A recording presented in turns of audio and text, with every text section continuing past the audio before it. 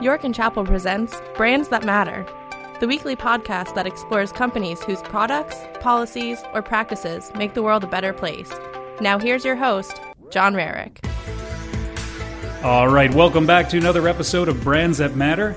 You might not recognize the name of our guest today, but chances are if you live in the northeastern United States, particularly the Philadelphia area, you've indulged in some of the delicious fruits of his labor. Joining us today to discuss his company's role in preserving one of our planet's most essential natural resources, our water, is Bill Covaleski, president and co-founder of Victory Brewing Company. Bill, thanks for being here today. Hey, I really appreciate this opportunity. I love the work that you're doing. Hey, Bill, before we get into your work with the Headwaters Grant, tell our listeners about Victory, how you got started, and the path that's taken you on. And full disclosure, your Prima Pils is like a summer staple in my house in the cans because my wife won't let me take any bottles to the pool. But there's a fridge full of it pretty much from May until August. Well, we have a real connection then because Prima is my love as well. So I definitely appreciate that. And I guess, you just provided me with the raison d'etre for Victory Brewing Company. Ron and I, my business partner, have known each other since 1973. We met on a school bus about 20 miles away from where we opened our first brewery operation in 1996. And we just wanted to bring full-flavored European quality beer to Americans at a time when so very little of it was available. We started writing our business plan in 1994. We started homebrewing in 1985. I had begun homebrewing with my dad, or I should say as my dad's assistant in 1980, pretty much as soon as it became legal. But long story short, when we wrote our business plan, there was only about 460 breweries in the United States, and by the time we opened in 1996, there was about 1,100. Today, the Brewers Association, our national trade organization, is reporting that there's over 7,300 breweries in the United States. So, beer that had quality and integrity was rare back in the late 70s and early 80s, and we were out to change that, and we did so with the founding of Victory Brewing Company, having also studied both of us in Germany for a short period of time throughout the process and having both apprenticed with a German-trained Dutch brewmaster. So that brings us to today, whereas Victory is a company of nearly 400 employees centered here in Chester County, Pennsylvania, operating 3 breweries with tap rooms. So that's been a slow burn for you guys. I love that story because that shows, that you've cultivated this fan base that obviously doesn't happen overnight. You guys have really worked that over the last couple decades. And I can tell you that, I'm born and raised in New York. I've lived in the Philadelphia area now for about 5 years, but your beers are getting so well known outside of your core demo here in the Philadelphia area, and that's great to see. That's a really good sign, not only for you, but for the whole craft brewing scene. Yeah, thanks for that. I mean, again, hard work and dedication to an audience, and they tend to broadcast your message for you and carry your products further because they, enjoy them and recommend them. Great. Well, you know what? Having grown up in that New York area, I lived on the Hudson River and had seen the transformation of that river from something you would never let your children swim in when I was a child to a place where, I would not even think twice about throwing an anchor now when I'm out on the water and jumping in, and seeing a similar thing happen throughout the Northeast where people are really starting to wake up and take care of this precious resource we have that, I think at one time we just thought would never go away. But, you got these industrialized cities in the Northeast particularly, that we've damaged our water, and I know that's near and dear to your heart because obviously the first ingredient in your product is in the most plentiful one is water. So tell us about Headwaters Grant and the work you've been doing there. Yeah, I appreciate the prefacing remarks because water is obviously precious to us all and very easily overlooked, right? You just open up your spigot and it flows out of the tap, right? So we tend to neglect and take it for granted. But as brewers, you understand how vitally important it is to create the end product that you envision. So our location here in Downingtown in Chester County was really selected because of the quality of the water coming into the brewery. the East Branch of the Brandywine Creek feeds the Downingtown area, and we identified the qualities of the water to being similar to the waters of Munich, Germany. And we were looking to make European quality beers with the founding of Victory Brewing Company. So that aligned with what we were looking to do. Interestingly, the East Branch of the Brandywine travels only 14 miles from its very headwaters, where the waters first form, in an area called Honeybrook, which really sounds nice, right? Very attractive for the quality of the water. And there is no industry along the banks of the Brandywine, though there was a time a little bit further north of where we are in West Nantmeal Township where there was a thriving iron mill, and there were paper mills, and there was all kinds of industry along the Brandywine. But at any rate, bit by bit, those went away, and we occupy what was a former Pepperidge Farm bakery plant here in Downingtown, and we're utilizing the waters for a much more productive end result. So obviously water has a huge impact on the flavor of the beer, and therefore we felt by focusing on the qualities of the water, we could also utilize the public exposure of our company to be a bit of a platform rather than a soapbox to talk about water quality and water stewardship. So going back to 1997, when I first showed up at the Brandywine Red Clay Alliance Center and poured our beers for their Oktoberfest celebration, that was the start of our relationship with watershed stewardship organizations, which has blossomed to, in 2011, the genesis brought us to the creation of our Headwaters Pale Ale. And that beer actually has a charitable component to it, where we donate a portion of the proceeds of each and every sale of that beer back to deserving watershed stewardship organizations. Oh, that's a great program. That's good to know, and it'll definitely make me look twice now when I go to pick up that Prima Pils. I might be searching for a different variety now. But what are some of the initiatives that the grant funds?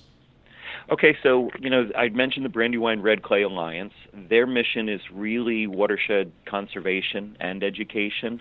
They have an amazing program called Red Streams Blue, where they identify portions of the Brandywine watershed that can be improved, and they work specifically on that. So our company has been involved in the building of riparian buffers, buffers that would include native plants in order to purify the stream, and we've been involved in a number of those. The other organization that benefits from our Headwaters grant is the Guardians of the Brandywine, and they are specifically located on the East Branch of the Brandywine, and their mission is more about education. They do a really neat thing called Girls Canoe Camp each summer. This will be their second summer, and they get girls that are aged 10 to 13 actually, to understand the biology of the stream and spend time in canoes at camp and really learn about the water. And it's those investments in our future, in the youth, that is really going to keep the fires of environmental stewardship burning bright, because that's where the education need be focused. Yeah, when you talk about education, and I don't mean to simplify this, so what can folks do that might live along some of these bodies of water do, other than the obvious, not dumping motor oil into the water, but what can they do to help the cause to preserve the water? Well, a lot can be said about, or a lot can be done with the way you plant around your home.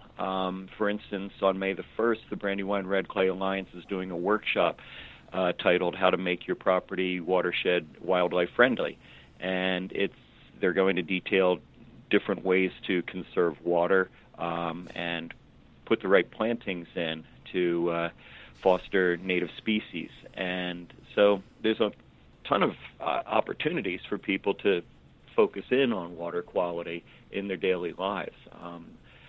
BrandywineRedClay.org would be the site to learn more about that. Got it. And what's on the roadmap for the Headwaters grant this year? It's we're going to just continue to keep the funds flowing to the two organizations, potentially look for other organizations as well. We believe that making a local impact is of primary importance, even though we do serve our beers over a much wider geographic footprint. We're trying to demonstrate stewardship locally and really help that resonate by investing in these groups. So it's not a flood of monies. It's not a trickle. It's a nice steady flow, and that's exactly what we're trying to stimulate here. Well, let's get into that a little bit about starting a cause like this. I'm sure this was probably, I don't know, maybe it was just you guys sitting around a table thinking, hey, what can we do to help?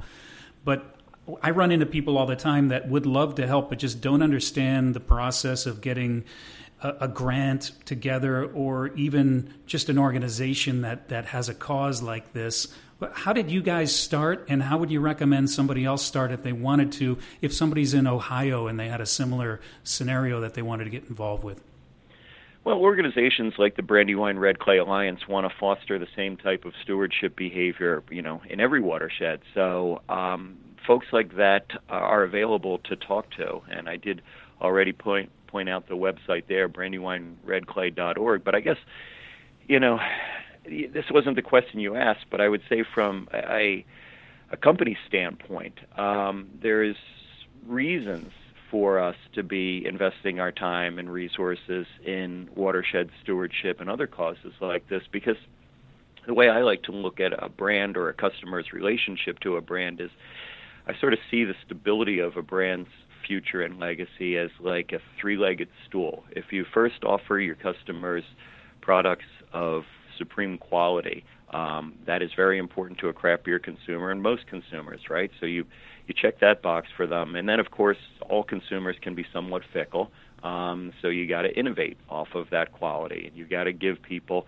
reasons to keep coming back to the brand and enjoying new things that you're offering.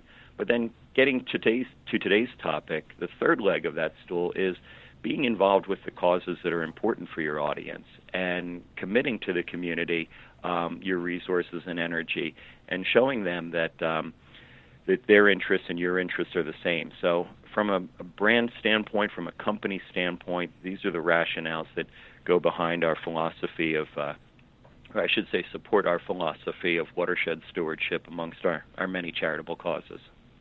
Oh, that's a great way to think, and I'd love to see more brands doing it. And there are plenty out there. I mean, that's why we started this show, is because I love to hear these stories. And it's reminiscent of just a few weeks ago when I was speaking to the folks at Epic, who make those wonderful grass-fed bars made from various humanely raised grass-fed meats. And they have a very similar take as you do with grasslands. The fact that grassland preservation is really something that is not on anybody's mind these days, because from a factory farming standpoint, grass doesn't come into play. Mm-hmm. But as more people care about what they put into their bodies, it's one of those things that you go, oh, wait a second. Yeah, we are literally paving over millions of acres of grassland a year. And it's the same with water. And I love the fact that, again, that being your key ingredient, you've made that a part of your mission. So well done. Appreciate it. Yeah, thank you for this show and all of the positive behavior that it stimulates. Yeah, Bill. So beer, what's on the roadmap for Victory this year? Well, the Headwaters brand is one of many. We are continuing to innovate, as I just indicated. We released this year 3 new brands year-round for our portfolio. One that's got me very, very excited because it's delicious like the others is Twisted Monkey. It's a variation of our number one selling beer, the Golden Monkey, yet it comes in at a lower alcohol percentage. Golden Monkey is delicious but strong at 9.5%. Twisted Monkey is at 5.8%, and it has a really wonderful addition of mango puree to sort of broaden that mouthfeel and bring this lighter-bodied, more refreshing variant of the Monkey closer to the original and in a new and exciting way. Well, that's great. And Bill, your website URL, can you let us know how we can find out all about those great beers? Absolutely. It's pretty simple, victorybeer.com. Awesome. And we'll put a link in the show notes to your website and some of your social media platforms as well. I really want to thank you for coming on today, Bill. This has been a big treat for us. And Bill Covaleski and Victory Brewing Company, just another great example of a brand doing their part to make the world a better place. Bill, thanks for being here today. You're so welcome. Continued success to you. Join us next week for another episode of Brands That Matter. And please, leave us a review in iTunes or wherever you listen to podcasts. For more information about York and Chapel, visit yorkandchapel.com.